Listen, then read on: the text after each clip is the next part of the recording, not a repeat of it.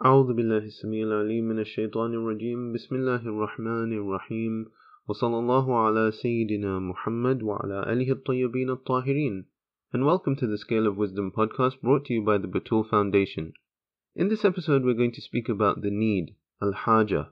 And it is normal in day-to-day life that we seek needs from each other because no individual is able to accomplish all of the tasks of life simply by themselves.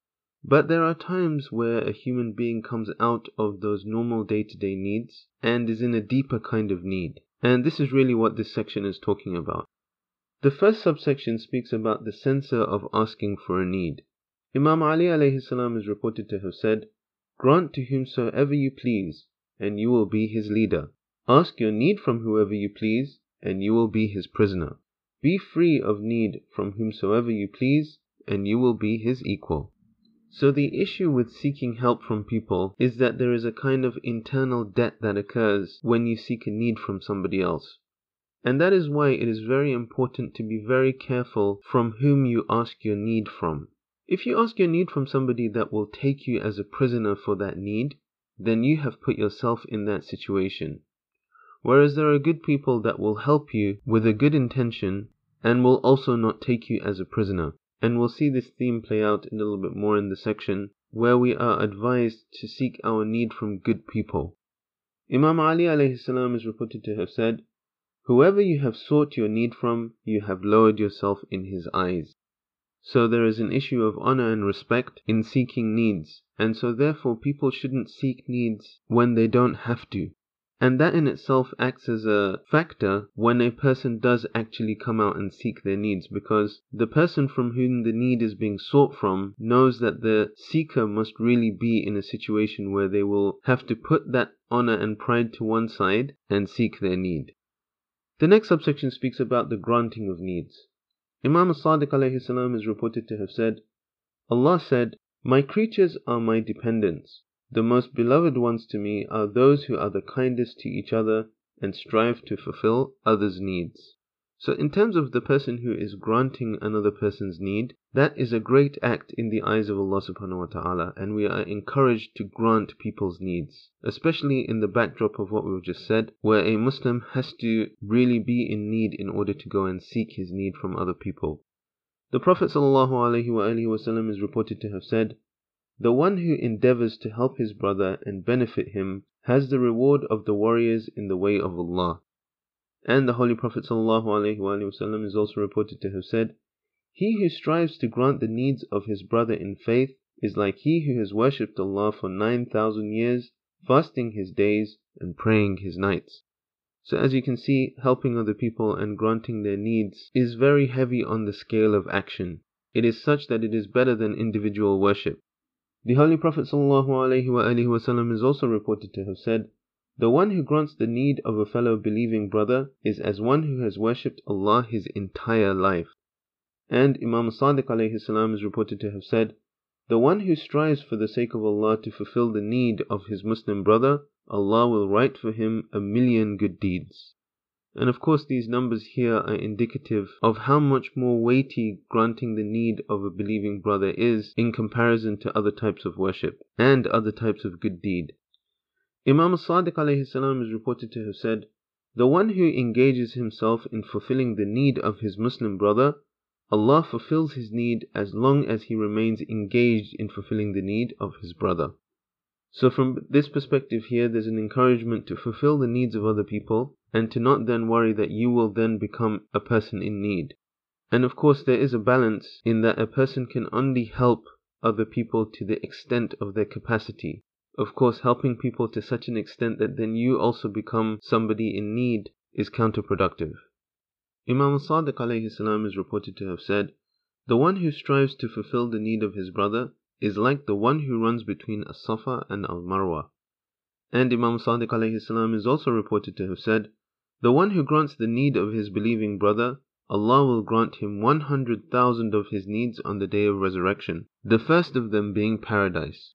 So you can see here the very strong encouragement to fulfill the needs of believing Muslims. Imam Sadiq alayhi salam is reported to have said, "Verily granting the need of a fellow believer is more beloved to Allah than 20 obligatory pilgrimages, where each Hajj the pilgrim donates 100,000 dinars or dirhams. So when a person is certain that the person that is coming to them and seeking their need for them is in need, we are very encouraged to fulfill those needs. The next subsection speaks about the one who refrains from granting the need of his brother. Imam al-Baqir alayhi salam is reported to have said, "Whichever Muslim comes to another Muslim's home to visit or to seek a need and asks permission to enter, but he does not come out to meet him, the curse of Allah will continuously be upon the Muslim host until they both meet again." So if somebody comes to visit you, or if somebody comes to you to ask for a need, and you avoid them by not answering the door or not coming to meet them, then this is strongly disparaged until some kind of rectification comes about. Imam al-Sadiq alayhi salam is reported to have said, "One who asks his believing brother a need in time of difficulty, and he refuses him while being capable of fulfilling that need, either himself or through somebody else, Allah will raise him on the day of resurrection in chains from his hands to his neck, until Allah completes the account of all of creation." And these hadith are self-explanatory in that a person who can fulfill the need of another person, either themselves or by asking somebody else, and the need of course is genuine, then this is strongly disparaged.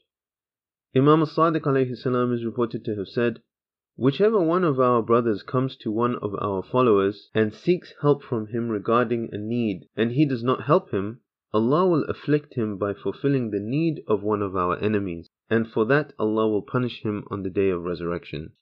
And Imam al-Sadiq alayhi salam is also reported to have said, "Whichever believer withholds his wealth from another believer who is in need, by Allah, he will not taste the food of paradise and he will not drink from the sealed wine of paradise." So it's very important not to reject needs that are genuine, and while you also have the ability to fulfill that need in some way. The next subsection speaks about undertaking the granting of needs. Imam al-Sadiq alayhi salam is reported to have said, "Verily, if a man requests from me a need that he has, I will undertake to grant it, fearing that his need gets fulfilled and he will no longer find any use for me." So in terms of our attitude to fulfilling people's needs, we should look to fulfill people's needs, such that, as you can see in this hadith, you would fear that somebody else would fulfill that need before you had the opportunity to do so. And the final subsection in this section speaks about the etiquette of seeking a need. Imam Ali alayhi salam is reported to have said, "O Allah, please do not make me require a need from bad people from among your creation. And whatever you make me need, let it be from those with the most beautiful, happiest faces, who are the most open-handed, have the most eloquent tongues, and the least likely to remind me of their favor." So this is the key point here, that if we have a need, we should seek it from those people that are good people, because they are not the type of people that would hold the granting of the need against us. In the next tradition, somebody once said in the presence of Imam Zayn al-Abidin alayhi salam, "O Allah, free me of need from your creation." The Imam immediately responded, "Not like that. People are in need of each other. Rather say, O Allah, free me of need from the bad people from among your creation." And finally, Imam al-Baqir alayhi salam is reported to have said, "Verily, the example of one who is in need from someone who has recently attained wealth is that of a dirham in the mouth of a viper. You are in need of it, but at the same time, you are in danger of the viper." Inshallah, in the next episode we'll speak about precaution, al-ihtiyat. Wa sallallahu ala Sayyidina Muhammad wa ala alihi at-tayyibin at-tahirin.